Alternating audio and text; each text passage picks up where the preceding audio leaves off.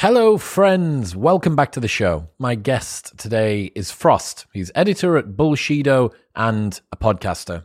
The introduction of MMA and UFC has been the ultimate stress test for fake martial arts. No-touch knockouts and chi-push energy blasts have been armbarred and head-kicked out of existence. Yet, the ability to detect and defeat BS, whether physical, martial, or conceptual, is no less useful.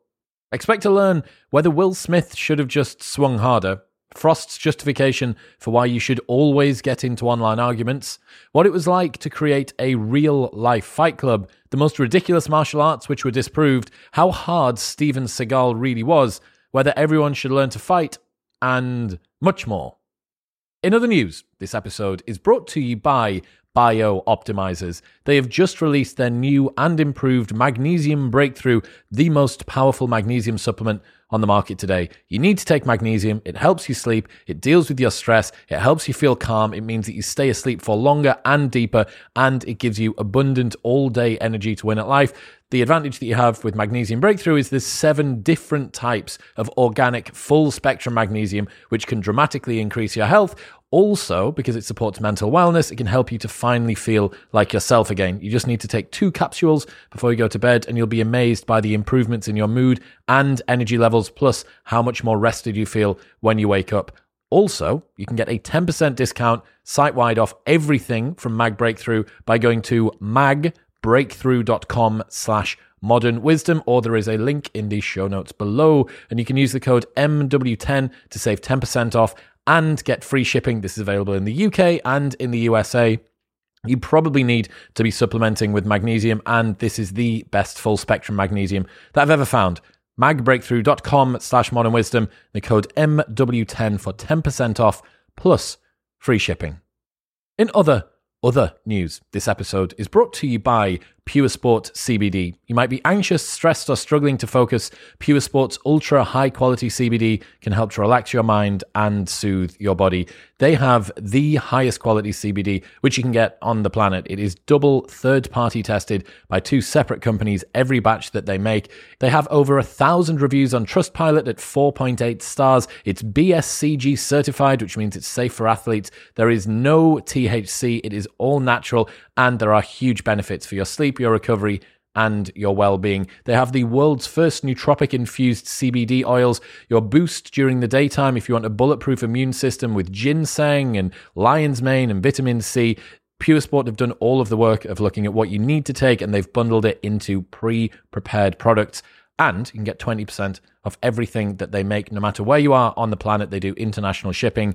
Head to bit.ly/CBDwisdom. That's bit.ly/CBDwisdom, and the code MW20 at checkout to get 20% off all full-priced items. If you are looking at starting to use CBD, this is the perfect place to begin. And in final news, this podcast is sponsored by BetterHelp. There might be something which is interfering with your happiness or preventing you from achieving your goals.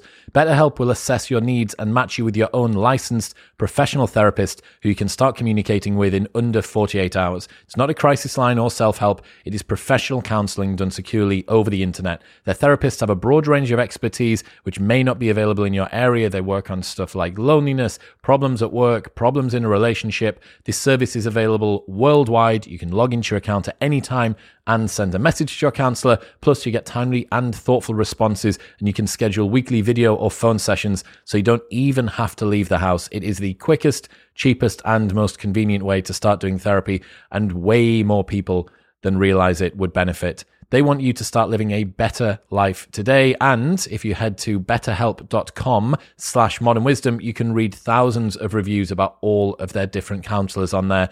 Plus, you can get a 10% discount by going to betterhelp.com/modernwisdom to join over 2 million people who have taken charge of their mental health with the help of an experienced professional. That's betterhelp.com/modernwisdom.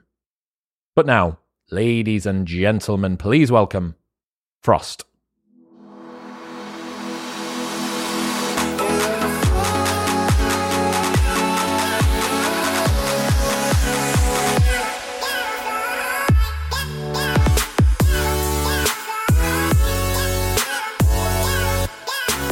Frost, welcome to the show. Hey, great to be here. This is awesome. It's been a few days now. We've had enough time for the lessons from Will Smith slapping Chris Rock to percolate around the internet and their philosophical significance to embed themselves. What were your thoughts when you first saw that, and what are your thoughts now, having had time to reflect on it? Well, like every single human being that is even moderately aware of this, I had my own take on this, and it was basically this. I thought Will Smith could hit harder, but it's not the most earnest way of looking at that. Yeah, I mean, I don't think he was trying to knock Chris Rock's head off. A lot of people, given what we do at Bullshido, thought, oh, it was a work. It was staged. It was, the Oscars. Nobody cares about him anymore. Now we're all talking about it. So I don't have strong opinions one way or another. But yeah, I was just like, hey, action movies aren't reality. Let's just take this opportunity to remind you of that. So. Interesting one. On balance, I don't think that it's a fake event. I don't think it makes as much sense. I'd heard that if it came about through whatever your equivalent of Ofcom regulators are, that they'd staged this and that in the script for it had been swear words, that the Oscars would be looked at being slapped with like a $10 million fine. That if you were to purposefully, you can accidentally say swear words and it's about $250,000. I was with a guy from Hollywood yesterday on the Drinking Bros podcast. If you script a swear word in and it's not supposed to be there, it's some insane fee, some ridiculous. So I think that seems unlikely. And just the reactions from pretty much everyone, including if you play the tape a bit longer and you see Chris try to get himself kind of back to what's happening. Yeah. I'm aware he's an actor and that's their job, but dude, he should have got an Oscar for how he dealt with the slap if that slap was a fake slap. Yeah, no, I mean, he was great, and he looked like he was in some, you could see the wheels turning in his head. He was like trying to come up with, well, how do I spin this and keep the show going? And somebody was like, I'm surprised he didn't get knocked out. And my joke, was that, he's not Chris Paper after all. Oh, very funny. Very, very, very funny. I go for low hanging fruit. You've seen those slap fighting championships, right? Yes, those are awesome. I love that. Is there a concern with that slap fighting stuff that we're basically watching people get CTE live on air for our entertainment? I mean, that would be the same thing for the UFC. Like at least you're allowed to defend yourself. Yes, but I mean, come on. Statistically, you're going to get hit, probably fewer times in a slap competition than you are in the UFC. Yeah, that's fair. That's fair. So yeah, what about your reflections on whether Will should have reacted, shouldn't have reacted? There's a whole spectrum of things that we could talk about with regards to a man's role in, defending the honor of his wife. And that you throw out the buzz phrase toxic masculinity, whether that plays a role in it. I mean, obviously Jada Pinkett Smith can defend herself. She doesn't lack for the wits or the charm and the ability to be sassy back in a situation like that. So I don't know. I honestly couldn't even say what I would do in the same situation. I know it would be a step between what he did, what Will Smith did, and what Ted Cruz didn't do when somebody made fun of his wife. What's the Ted Cruz situation? Ted Cruz in the campaign in 2016, Donald Trump basically just straight up called Ted Cruz's wife ugly. He's like, oh, you're married to an ugly woman or some sort of thing. And then Ted Cruz's response to that was to help him campaign. So, okay. Yeah, it's a running joke here in Texas, Okay. So I got a YouGov poll the day after this happened. 1 in 5 Brits think it was acceptable for Will Smith to hit Chris Rock at the Oscars. A majority of Britons, 57%, say that Smith hitting Rock was not acceptable.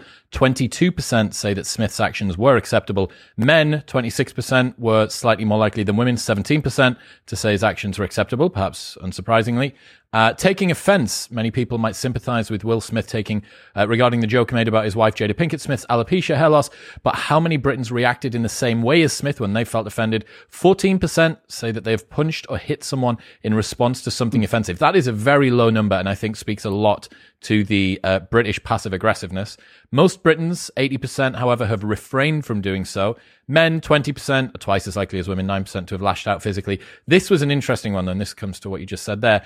Honor bound, some have suggested that Jada Pinkett Smith didn't need her husband to defend her honor in this way, and that this notion is outdated. But when asked today, 3/4 of Britons, 77%, said it is appropriate for a husband to defend his wife's honor if another person offends them. 1 in 10, 10%, said that it is not appropriate for them to do so. And women, 79%, are more likely than men at 75% to say it is appropriate for a husband to defend his wife's honor. I thought that was quite interesting. Yeah, no, I mean, there are deeply rooted, evolved reasons for that. At the level of a woman who sees that her husband is not going to do anything, just let it happen. It's probably not going to be. He's probably not going to be her husband for very long, just because. I mean, you want to know that even irrespective of genders, you want to know that person is, as they would say, down for you to, the ride or die kind of stuff. So you want to know that the person you with it would be good in a situation like that. It's got your back. And but more so for men, because traditionally we are seen as the gender that does the more physical sort of interactions with world, responding to threats and that sort of thing. So would it have been different, do you think, if Jada had gone up and slapped him?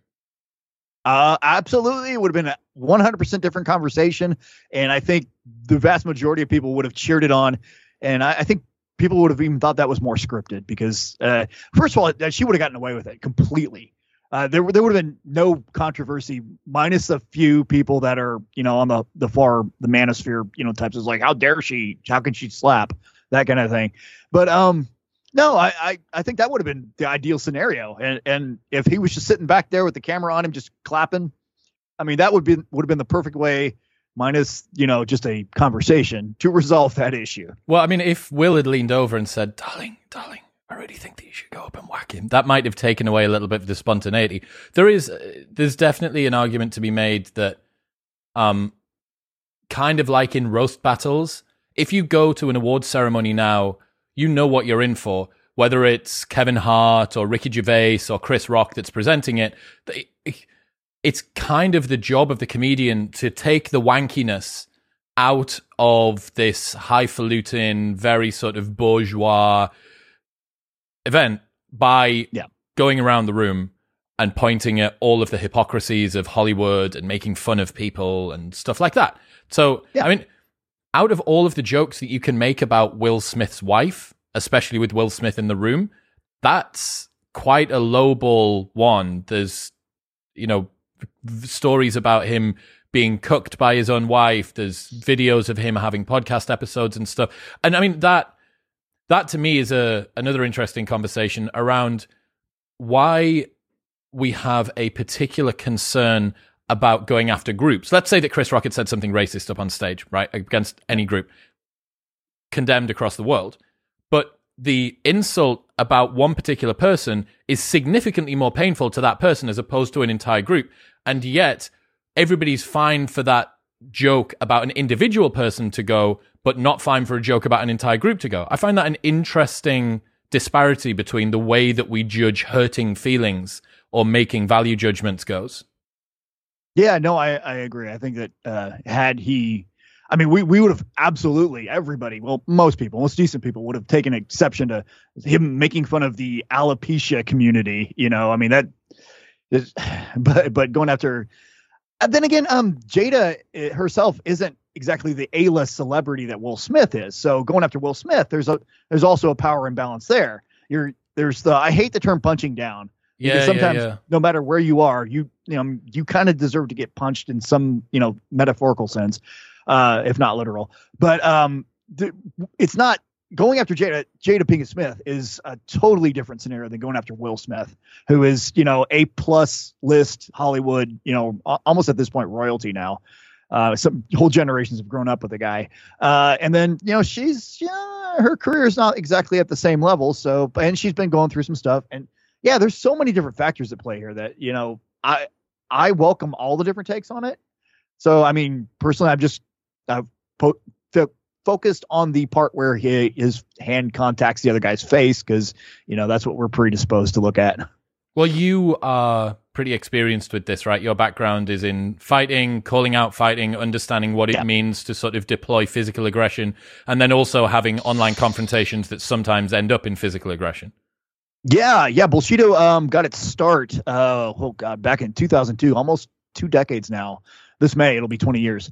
Where it was just a bunch of MMA athletes, martial artists, etc., people that are actively training, calling out the people that are just pretending to be tough guys in the martial arts. We've long since expanded our topic range to more things, but back then this is what we were into, and this is what seemed to be important because a lot of people had no idea what a real fight looked like. So they had grown up in the 80s with the, karate, kung fu, action films and all the ridiculous.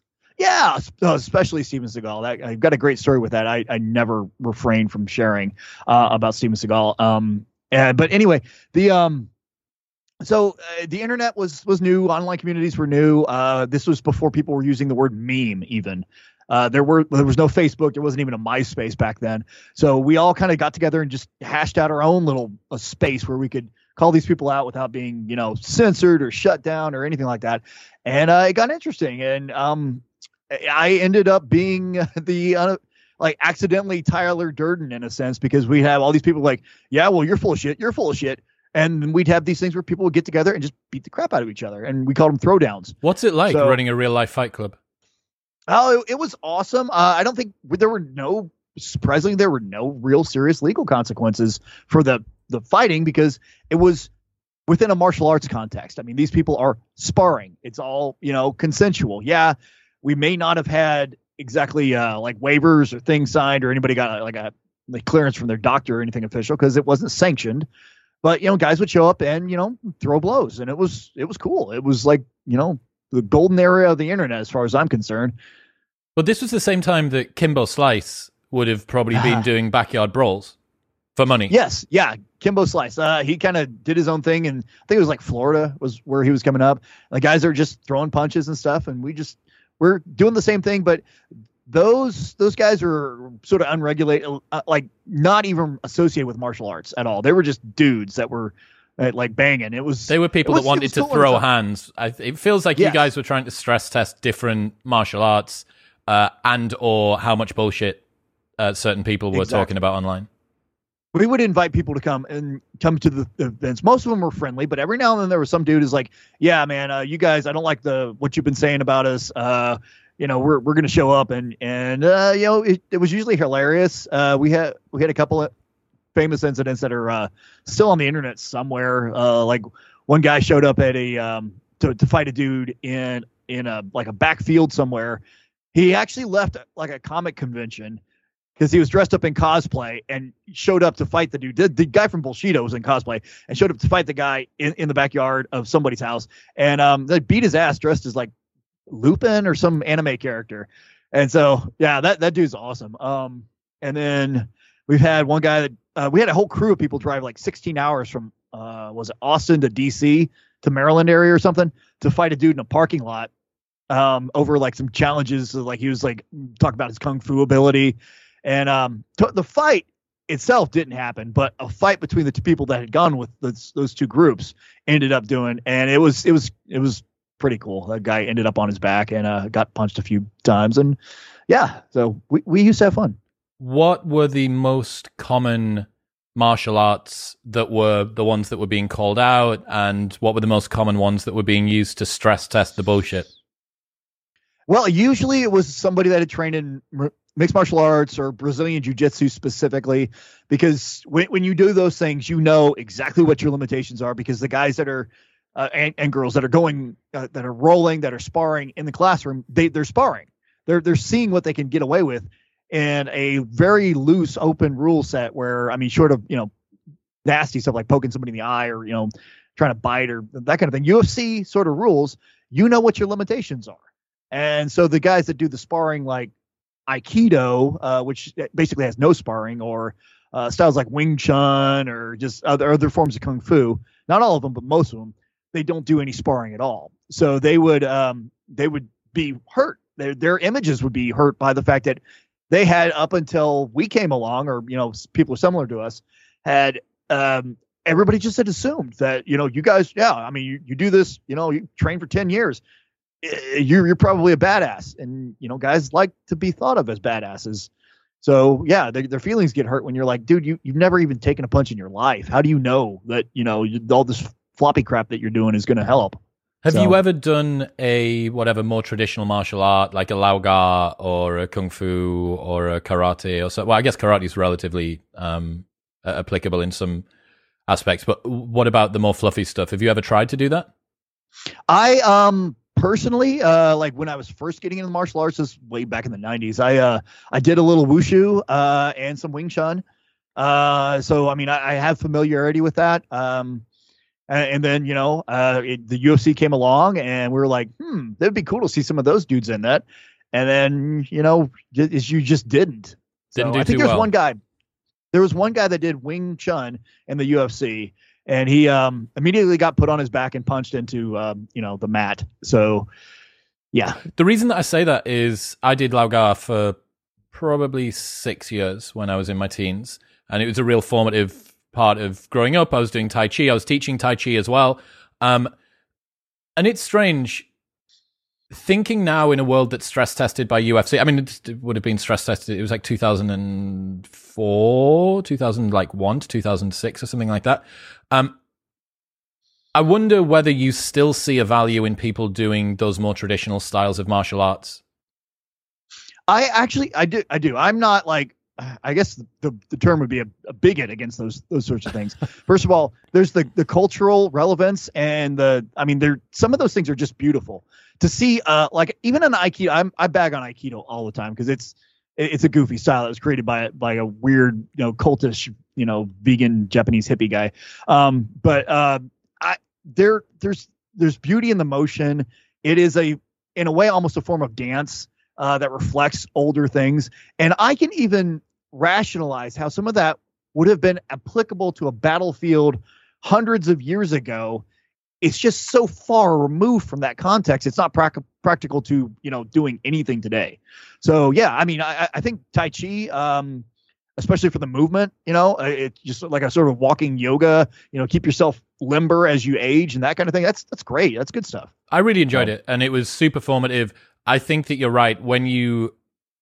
The problem comes when you start talking about applicability, and it's the further away from UFC. I mean, what else is there? I'm going to guess Brazilian Jiu-Jitsu, your straight up boxing, kickboxing, Thai boxing, Samba, and then wrestling. Are those probably like the main styles? Yeah, is there anything missing from that? Really is. No, I mean, there has been some of the Kyokushin karate. I think was it Lyoto Machida? Is that the one where they try and punch each other in the sternum? It's a full contact, just not to the face. You can kick to the head, but you can't punch to the head. What's that one that Michael Page did? Shoot fighting. Shoot fighting. Yeah. I mean, well, that's to my knowledge, that's just it's just another rule set. So, and there were, I think one of those. No, Pancrase was the one where you had to use open hands. So that was back in the day. That's what Will Smith should have learned. Yeah.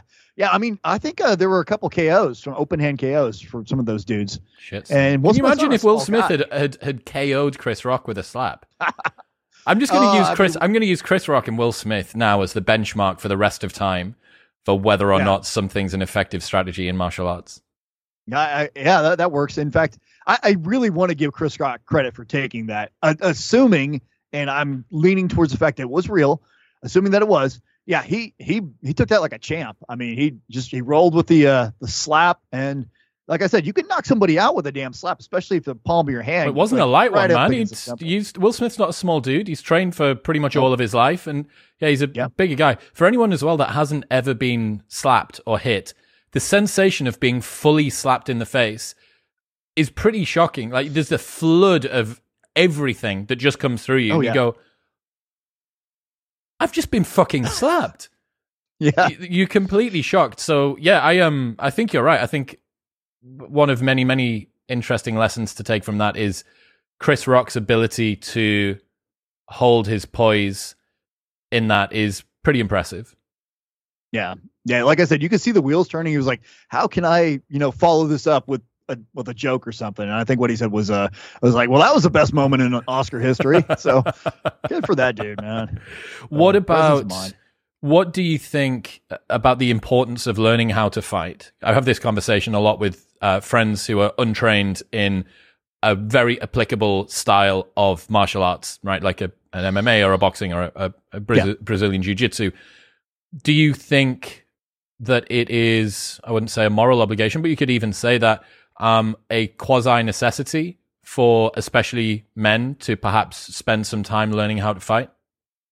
Yeah, well, yeah, absolutely. Because I mean, especially if you have a slightly higher than normal testosterone count, you're going to think that you can fight, whether or not you actually can. I mean, you run into so many dudes that are like, man, I just see red and I just start throwing. It's like they have in their head this idea that, yeah, it's just I can Goku my way out of this shit. I can power up just based on anger and Red Bull or whatever and win a fight. When the difference between, and this is one of the things I try to explain to a lot of people, the difference between somebody who's trained for like just 6 months in a Brazilian jiu-jitsu or a Muay Thai or even boxing or wrestling versus somebody who's, watched those things on TV, maybe it's astronomical. The amount of ability that's there just from learning the basics. So yeah, if you care about the people around you, whether you're a man or a woman, but I mean, especially dudes, because we fall into that role a lot, you should be physically capable to handle a situation like that. Whether it's, you're confident enough that if it comes to that, you can handle it. But that also reinforces your ability to de-escalate, because, at the end of the day, de-escalating, even if you have to take a little bit of hurt to your pride, doesn't really hurt your pride as much as if you were unsure that you could kick that dude's ass. So it's easier to back down from a fight. You're like, okay, yeah, man, you're okay. You're a tough guy. In a situation like that, when you know that if you had to, you would have just tore him up. Well, so, the difference there is kind of like the difference between being homeless or going camping. One of them is a choice, and the other one is mandated on you. It's what perfect. Peterson says. Yeah. Peterson says, a harmless man is not a good man. A good man is a very dangerous man that has that under voluntary control. And that's the difference. You're backing down because it's your choice because you want to de-escalate, as opposed to you're backing down because that's the only option that you have that doesn't involve you getting the shit kicked out of you. Yeah, absolutely. It's the better to be a warrior in a garden than a gardener in a war. Yeah, that's I mean, yeah. It's interesting.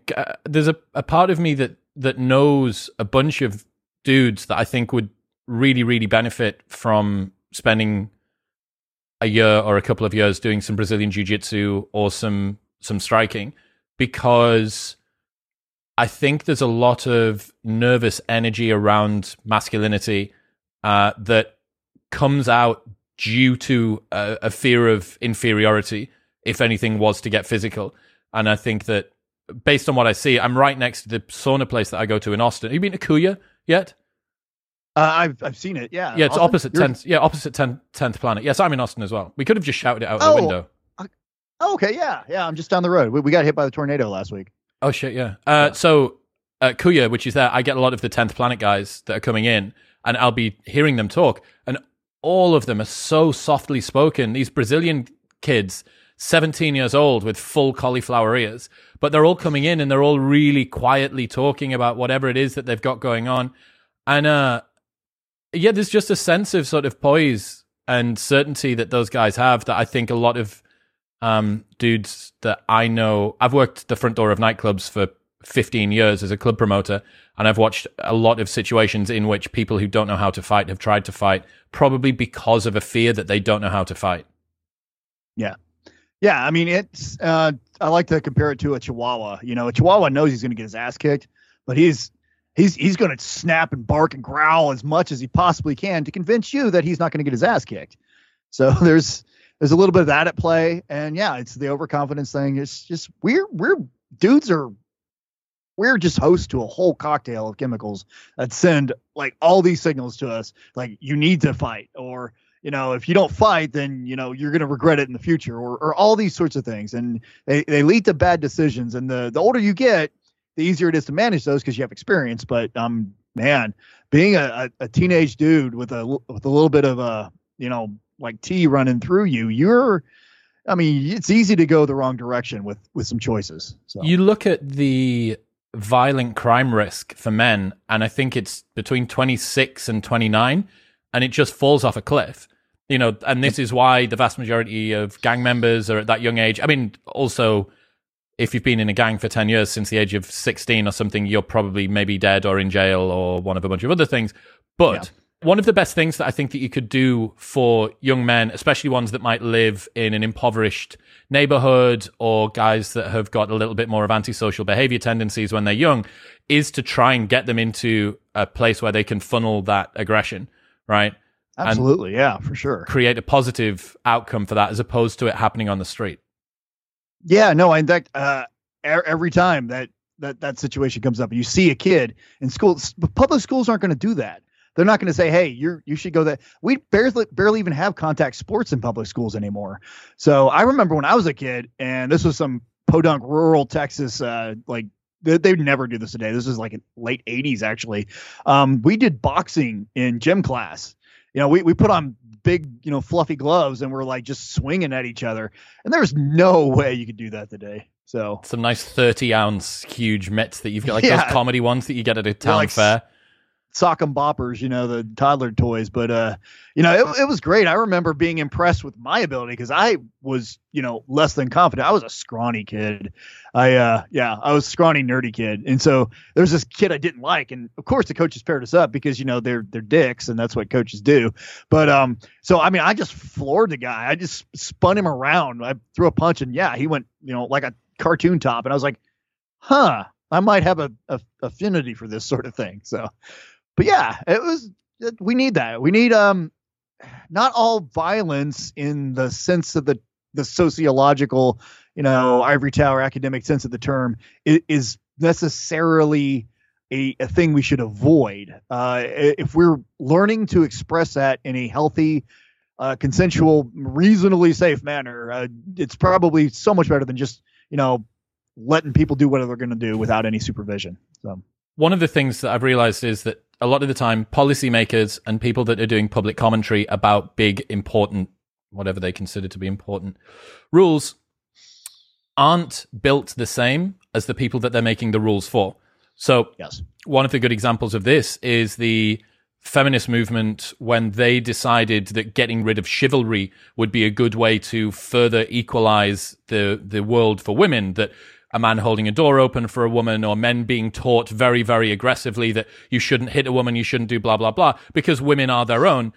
That was a bourgeois idea that didn't take into account that women from slightly different backgrounds, where men perhaps didn't have as many guardrails in on their behavior, were benefiting from chivalry still being a thing. And that as soon as you get rid of that reason for men to decide to do it simply because it's a norm in terms of respect, a lot of women that were from different backgrounds to those that were promoting the reduction of the behavior were the ones that were going to suffer. And it kind of feels like the same with regards to violence as well, that most of the people who are going to talk about the toxic masculine effect of someone going into an MMA gym and learning how to punch somebody in the face, whether that be a politician or somebody that writes in the media, it's very unlikely, if you've got to that sort of a position in society, that you are the sort of person who would need a violent outlook or an outlet for you when you were a 13-year-old raging with adolescent hormones.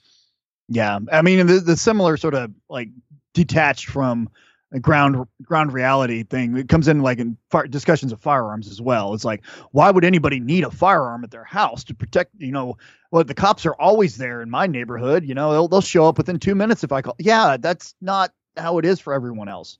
Everyone doesn't live in your very in your walled community with like security and this and that. So yeah, policy needs to be made for the people that suffer the most. It needs to be focused on those who are more likely to be victims and not necessarily the people that are just looking at life through their very stunted, small lenses. So we have very differing opinions about whether or not to engage in arguments online. Can you please put forward your proposition about why you do it? But the people I've actually written this down in a piece, but the idea is that a lot of people will say, don't argue with idiots. Because I mean, the idiot. There's like so many. Mark Twain had a quote. It's like he'll like pull you down with his experience, or don't. It's like playing chicken or chess with a pigeon. They'll just knock over all the pieces and shit on the board. So I look at it from a longer term sort of spectrum. So you should argue with idiots if there's an audience.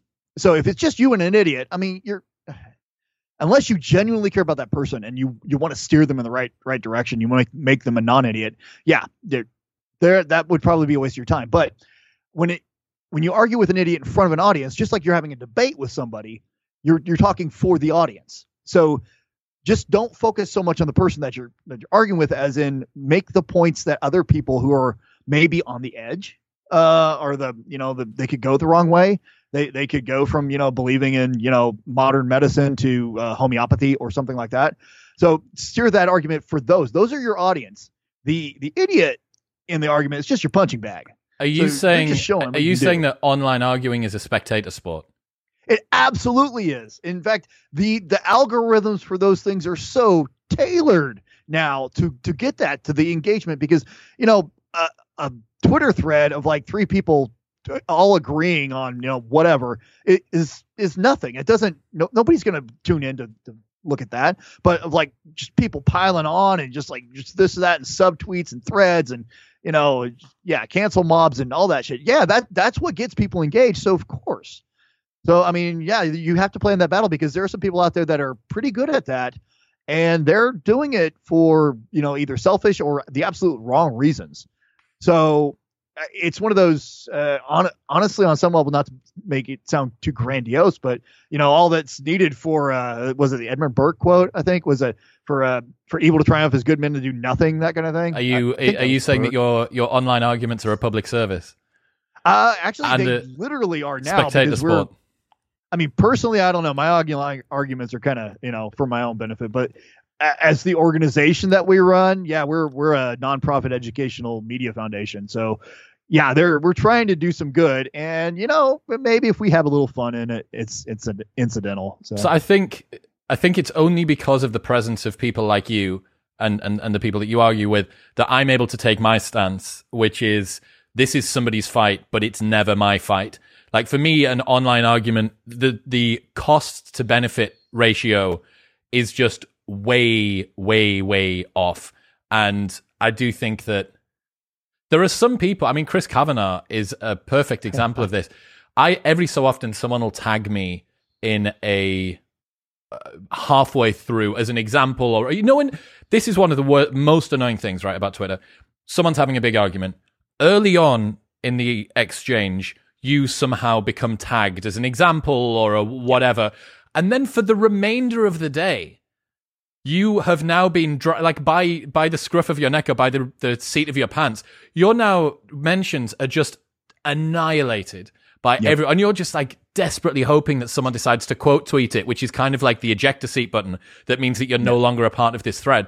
And it's happened with me where I've been kind of tagged in at one point into a Chris Kavanagh thing, and it makes me feel physically uncomfortable, because I know that this is going to be a battle of attrition. This isn't going to be something that's going to be let go. This is going to go on for many, many tens of replies. And I salute you for your patience or perseverance or boredom that sort of pushes you to be able to do this online. But dude, it's not for me. Yeah, no, I mean, you have to waste so much time in it. And if you're not trying specifically to affect some kind of change, if you're just trying to engage with ideas, then I don't begrudge anyone for saying, like, yeah, this is ridiculous. I'm going to go put my phone down. I'm going to walk outside, touch grass. So I think that's what they're saying now. What's the Steven Seagal stories? I want to know more about him. And you must have some others about crazy fake martial artists. Give us some of those. The Steven Seagal story is, and I think, actually, I don't give a shit whether he's offended, because he gave up his citizenship and now he's a Russian, I think. So whatever. So back in the day, I think, forget one of the movies, one of his 3-word movie titles. He Hard to Kill, like, just kick the ass, whatever. He had some stuntmen on the set, and he was like talking shit, like, man, like all this stuff, and nobody could like choke me out, and that was the claim that he made. And one of the stuntmen happened to be Judo Gene LaBelle. Gene LaBelle is legendary as a stuntman, and as a martial artist. I mean, judo, just extraordinary guy, and he does not get enough respect and love over the years. I think he's dead, but anyway. So he was in so many movies now that if you look through all the old 80s and 90s and before movies, Bruce Lee stuff, you can see him in the background. You play Spot Gene LaBelle, but Gene LaBelle was on the set. He's like, I'll take you up on that bet. And so as the story goes, I'm not sure whether or not Steven Seagal was wearing brown pants when he showed up to the set that day, but he certainly left wearing brown pants. And then lawyers got involved, and Gene was like, sued for signing non-disclosure and all that shit. So, but yeah, the Gene LaBelle like put him in a rear naked choke and made Steven Seagal shit his pants. Wow. Yeah. And I've had this confirmed by several people in the industry. And then over the years, so I have high confidence. A lot of faith. Just an urban legend. Steven Seagal pooped himself. Oh yeah. Plus, I mean, I also want to believe it. So yeah. Well, that's whatever confirmation bias against Steven Seagal. I think everybody has that. What else then? Because there was like this period, I suppose. I don't know what the Wonder Years would have been when video cassettes you were able to sell of these magic dojos, and you've got these old and styly videos of non-touch knockouts and force pushing and chi energy and shit like that. What wasn't that movie that what's his face starred in about the fighting pit? Wasn't that based on a fake story as well? Oh, yeah, Van Damme played Frank Dukes in, and he was Bloodsport. And that was a fake story, right? Yeah, Frank Dukes is a real person, but his whole story is manufactured. Like he was a CIA ninja, guy that fought an underground tournament in Asia called the Kumite. Of back in the day, actually, this was even before we got involved in this. I think was it Soldier of Fortune magazine, some publication that wasn't exactly mainstream. Did all the actual legwork on this, tracked down his tournament trophy to a trophy store right down the street from his house. So they source it. The whole story is bullshit, but Frank Dukes is still out there giving ninja seminars, and a lot of in Europe, because very few people in the US believe in ninjas now unless they're into anime.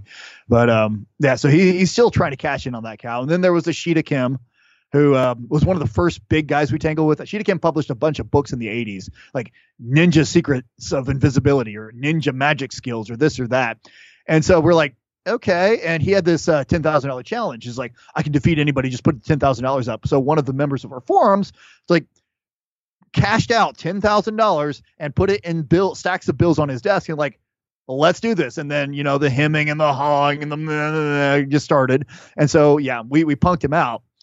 And God, I don't want to tell the story because this is the nerdiest thing that anyone's ever heard. And every time I tell this, I feel a little ashamed. But so instead of fighting somebody from Bullshido, he went on Wikipedia and started threatening the founder of Wikipedia, Jim Wales, and started saying, we should take down the Bullshido article and take down the article about me because it included the information about us, calling him out, and his $10,000 challenge was BS. And so Jim Wales himself, the head of the Wikimedia Foundation, deleted Ashita Kim's article off Wikipedia. And so I'm like, how is this a real world thing where and Ashita Kim accused him of being in a rival ninja gang. It was just the most batshit. This could only happen in the earlier days of the internet where, you could actually interact with people. And it was so wild. And it's hard to tell this story and expect people to believe me, but it was a smaller world back then. I love the fact that this guy, everything to him is framed through ninja gangs or not. Yeah. Everything that occurs, the reason that Will Smith slapped Chris Rock is because they were in rival ninja gangs. Yeah. Yeah, absolutely. Yeah. We were a different clan or something, whatever. We eventually tracked him down to the guy's real name was Radford Davis. He lived in a trailer in Florida. I think we had somebody dig through his garage or his garbage to confirm that it was really the same guy and stuff like that. So we've done a few things. I don't know if you should be proud of that, but I mean, the guy just, there's so many people. I remember seeing those books on bookshelves as a kid at like a bookstore. It's like Ninja Magic and Invisibility. And I can see how you get taken in by that. It sounds cool as hell. What were you looking at to do with chiropractors? Because I've heard rumors about the efficacy of chiropody, what chiropractic work. Yeah. I've heard sort of rumors about this for ages. What's the actual breakdown of where it came from and whether it's effective or not? So chiropractic was created in the late 1800s by a man named D.D. Palmer. D.D. Palmer up until then had been like sort of for the time, a grifter, snake oil salesman. I think, professionally he like did grocery distributions or something until one day, as the story goes, he cracked somebody's back because, cracking your back makes you feel better. And then all of a sudden, and keep in mind that this is in the time period where there was a lot of interest in spiritualism and science was just getting rolling and real scientific method kind of stuff. And we're still figuring out. I think they had just started washing their hands before operating on people at the time.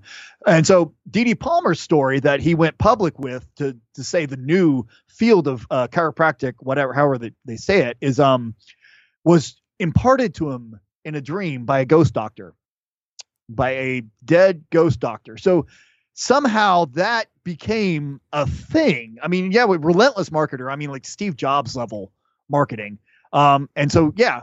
The thing that muddies the water on chiropractic is that a lot of the people that do chiropractic just want to help, just basically want to be physiotherapists. Just want to do physical therapy, occupational therapy, that stuff, and get you back to get your skeletal system, your muscles and everything like that all back working properly. Because, think about it, most people sit on their ass all day or have bad posture or habits like that. And it's a necessary service. Your general practitioner is not going to give a shit about that. They're going to, they even, especially in the US, they're going to give you, 5 minutes of attention, prescribe you something and, cash in money. But so chiropractors have filled in a gap where a lot of people like, I need this I need something to help me out because I got a shitty mattress and, I'm on my feet all day and, so my back hurts. Yeah, it's going to hurt. And the part of chiropractic that works is the actual evidence-based medicine because they do some of that. Chiropractors have, when you go to chiropractor school, you learn the real things. You learn the stuff that works, but you're also, the difference is that you're taught things like subluxations, which are not a thing. What's up? Basically the bones are misaligned, and so you're bringing them back into line. Usually, like a chiropractic subluxation is different than an actual medical one, where things are really the hell out of whack. Chiropractic is like, oh well, there's just you got to just slightly adjust the spine. No, chiropractic teaches that you, in its true form, chiropractic teaches that you can cure any disease by adjusting the spine, and that's patently ridiculous. There's also another central concept of chiropractic called the innate, which is like a life force, almost like a chi sort of thing that you won't hear a lot of the more contemporary, the ones that are out there talking about chiropractors. They won't sell it to you, just like Scientologists won't talk about Xenu, but it's there. And so that's another fundamental part of their practice. And so you can get all the things that work out of chiropractic you can get from a physiotherapist. But the problem is chiropractors are easier to see. They're more available and they do provide what feels like relief. When you get your back cracked, it feels good. The problem is then they'll take that and expand it. And then you'll see videos of chiropractors cranking the necks of infants. Or my favorite one is, I don't know, I guess this guy's a celebrity chiropractor on YouTube or something. I don't know the dude's name, but there's a video of him taking like a hammer and like a chisel device and he has it right up against the dude's tailbone and he's just hammering it, just whacking the shit out of it with a big old smile on his face. I'm like, no, please. I mean, unless you're doing that as a stunt or like an episode of Jackass, no, that's not a medical thing. So you can get all the benefits of a chiropractor by seeing a physical therapist. Problem is that they're harder to access. And that's the problem with a lot of the alternative medicine out there. It's hard to get good medicine. It's hard to get seen by somebody that's an expert. Why do people choose to become chiropractors if they want to be physical therapists? Is it easier to get the qualification to be a chiropractor? Well, it's absolutely easier to become a chiropractor. The licensing and and regulation. Simply because it's less of an evidence-based practice. So, bullshit is an inherent part of it. Can chiropractors call themselves doctor? You can be a doctor of chiropractic. So technically, yes. Right. Okay. Yeah, I was pretty sure that I'd seen something around that whatever, like Dr. Fletcher is, and it's a status thing, right? You say the word doctor, you don't know if you're a doctor of law or a doctor of chiropody or whatever. Philosophy. Yeah, precisely. What are you going to do? You're going to like debate my back better. Yeah, I know. It's like that meme. It was like, is there a doctor on board the airplane? Yeah, I'm a doctor of philosophy. It's like, well, he's going to die. It's like, we're all going to die. So, so they take advantage of the fact that there is a doctor in the fuzzy gray area in the public understanding of the word doctor versus physician, which is the term that, it's more, appropriate to call the medical doctors now, because everybody can be a doctor of education or basket weaving or whatever now. And have you ever looked at the evidence behind acupuncture or dry needling or anything like that? I haven't delved into it in depth. I'm loath to speak on that because I try not to chime in on stuff that I don't have a firm, solid grip on it. My intuition says it's hokey as stuff, because I know a lot of the things considered, for example, just to specify one thing, traditional Chinese medicine. That term, traditional Chinese medicine, is a entire fabrication from the Mao era of China, because there was a sort of deficit of actual physicians. So they wanted to like institute some sort of nationalistic healthcare. And so they ramped up the idea of traditional Chinese medicine. Every culture has its own traditional medicine, herbs and, that sort of thing, and folk remedies.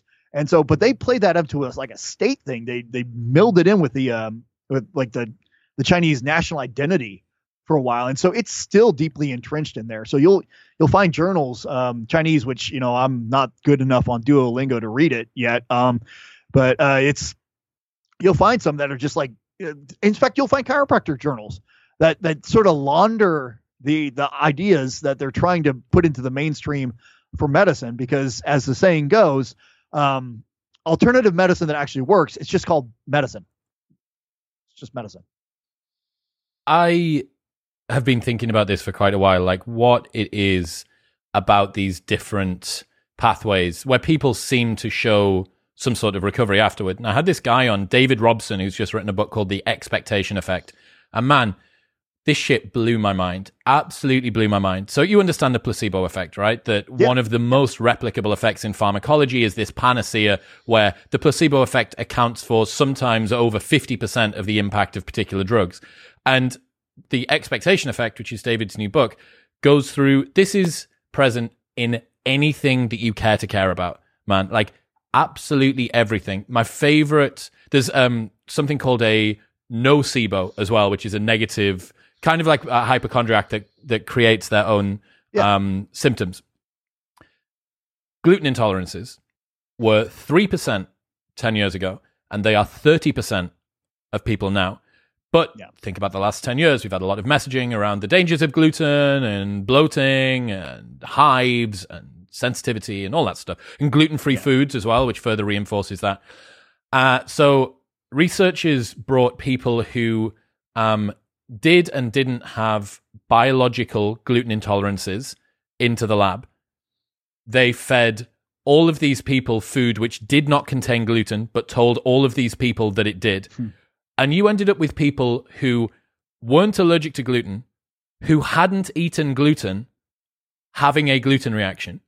Yep. And this is the power of expectation. And this is where more degrees of freedom, I think, need to be given when we're talking about alternative solutions to things, because you can't deny the fact that that person does have diarrhea, does have hives, does have bloating. The problem is, it's not because of the reason that they think it is. And let's roll that into something else. Let's say that it is acupuncture, right? That somebody having faith. Let's get beyond the fact that simply spending a bit of time doing some self-care in a quiet room with some nice incense burning is a way to activate your parasympathetic nervous system for a while, which might be the only part of your entire week where you're not thinking about the kids and debt and whatever, which is a value in itself. Like, that's a genuine value outside of the expectation effect. Then on top of that, the fact that you've done something that feels like self-care, that makes you feel like you're in control. So it's such a bizarre situation to be in, right? Because let's say, I don't know the studies in acupuncture, let's say that acupuncture doesn't have an impact on this person's injury or whatever it is they're trying to do, but they feel better because of the very, very robust and effective expectation effect. You go, okay, did the acupuncture work? Well, it didn't work for the reason that you thought it worked. It didn't work on the mechanism that you thought it was working on. But you can't deny the fact that by going and doing this thing, the person feels better. So the outcome that you needed is created, just not through the means that you thought it was. And it's such a really interesting, like, world to think about. The fact that what you're actually looking to do with a lot of people, especially if they're trying to fix ailments, is actually find the solution. I mean, what would be ideal would be to find the solution that speaks to them, which also assists them genuinely through some sort of biological mechanism. But failing that, finding a mechanism finding a solution which speaks to them to maximize that expectation effect is perhaps slightly disingenuous, but actually something that, if you're thinking, what's the best way we can get good outcomes for this person, that could actually be a really, really effective way to look at it.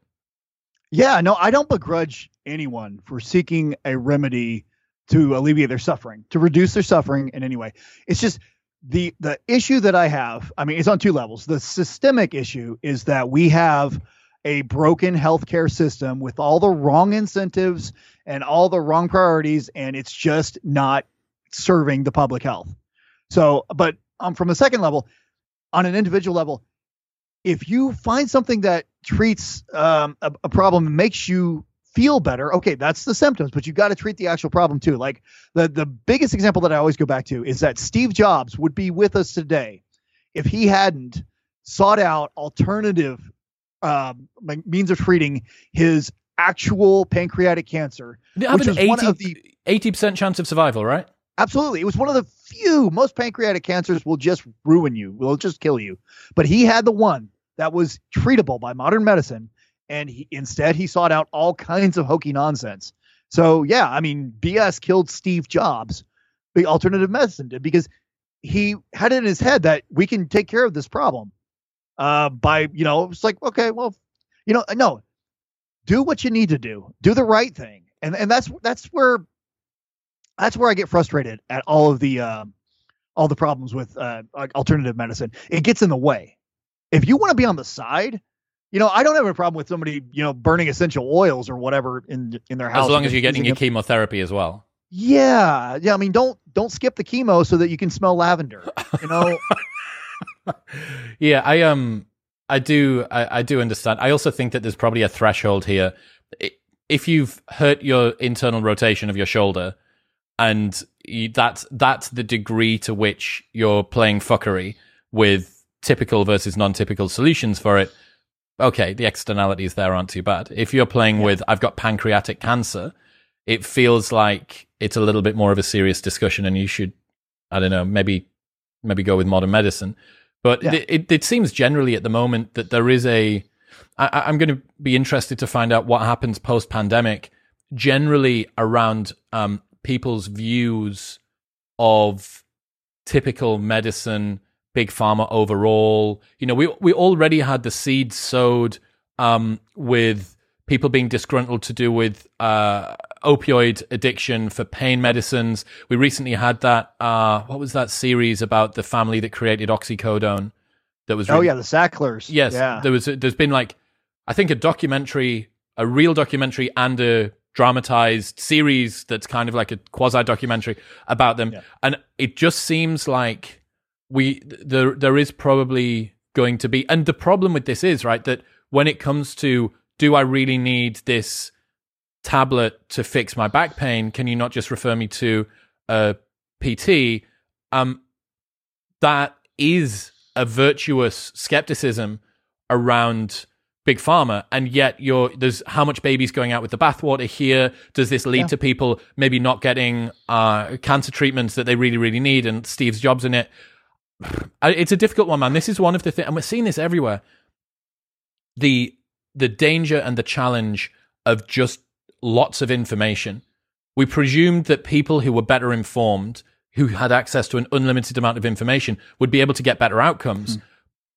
Kind of not the case, right? Because for every good thing that's out there, there's maybe 5 or 6 contrary, mutually conflicting bad things. So more information isn't always the solution. Exactly. And if you don't know how to process information, you're going to be a victim of bad information. And that's kind of one of the things that we try to focus on, since we don't necessarily do martial arts as much anymore, because I mean, honestly, it's not an existential threat. There's bigger things going on in the world. We're focused on self-defense against bullshit. That's what Bullshido is doing now, because we're trying to teach people how to think, to be responsible consumers of information. Because if you don't have the tools to defend yourself against all that bullshit, you're going to be somebody else's tool yourself. They're going to manipulate you into voting against your own interests, to buying products you don't need, to living a lifestyle that is inauthentic. And so there's just so many, our whole system from the ground up is almost predatory in a way. And so I understand how people are like skeptical. It's like, I don't believe anyone with this amount of power. I don't, pharmaceutical industry is out there and they're trying to make profits, and they legitimately do not give a crap about the end user. They're not ethical entities, and you can't, like, you're not going to try a pharmaceutical company for murder. You can't put them in jail. You can't even capital punishment. You can't execute a company. Not, at least not in the system that we have. So I get it. I understand the skepticism. So what I want to do is, what everyone sort of has a moral obligation to do is go train their understanding of how to read news, how to parse news, how to see, okay, this is agenda driven bullshit. What is this agenda? Because everybody has an agenda, but where is the actual underlying fact in all of that? Sort through that and try and find the actual path to navigate through that. Because and the saddest part about it, as I think about it, is that most people don't have the free time. They don't. They're busy living their lives. They're busy trying to enjoy those lives. And so even the few people that are out there, like, wired in a weird way to be, like I am, to try and say, no, this is BS. This is BS. I mean, what's my agenda? I mean, are you going to believe me? Because I'm not you. I have my own thoughts and priorities and stuff like that. So it's hard. So, I mean, we have to be better at communicators and as a community, like to push the bad actors out, or at least marginalize them, and to try and have conversations so that we reach the people that have questions, legitimate questions and concerns and fears. And because those are the first people that get preyed on by the grifters, the con artists, the mustache twirling assholes, and and the big pharma companies and that kind of thing. Yeah, the top hats and their canes that they're twiddling along. Yeah, I understand. It's never been so difficult to be a person just trying to work out what the fuck's going on. Yeah. Now, I don't know. Maybe in the past, the information that you would have got by your local baron or whatever would have probably not been very truthful, but at least it wasn't on you. If it was, you didn't need a sophisticated sense-making apparatus to try and actually discern what was happening. And I can't work out, it's a genuine question, whether or not it's better to live in a world with suboptimally accurate information, which you don't need to spend most of your time trying to discern, or a world in which you have access to all of the information, but every single mistake that you make is on your head because you didn't do enough fact checking before you decided to make a decision. Do you know what I mean? Yeah. Yeah. No, I don't think we're going to be able to escape that unless we just sort of have some kind of apocalypse and we regress back to the. Fuck it. I'm in for Mad Max. I'm in for Mad Max. Fuck it. Let's do it. Look, ladies and gentlemen, Frost, it's been a pleasure. Where should people go if they want to check out your stuff? I'm on Twitter at PHROST, but bullshido.net is the website. We have podcast, we live stream on Twitch and that kind of thing. And so, we have forums on bullshido.net. Forums are still okay. They're not the as cool as, like, Twitter and stuff like that for the cool kids. But I think we can have better conversations on that. And I wish everybody would engage more on that kind of medium. But other than that, yeah, hey, just do your own, research, So I appreciate you. Right. Cheers, man. All right. Thanks, man. It's been great.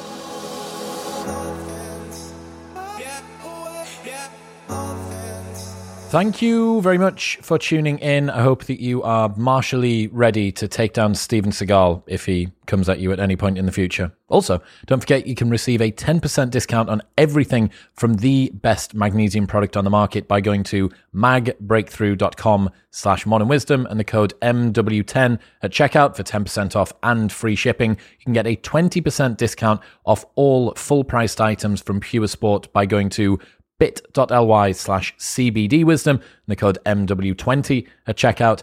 And you can get 10% on your first month of therapy from BetterHelp at betterhelp.com/modernwisdom. I'll see you next time.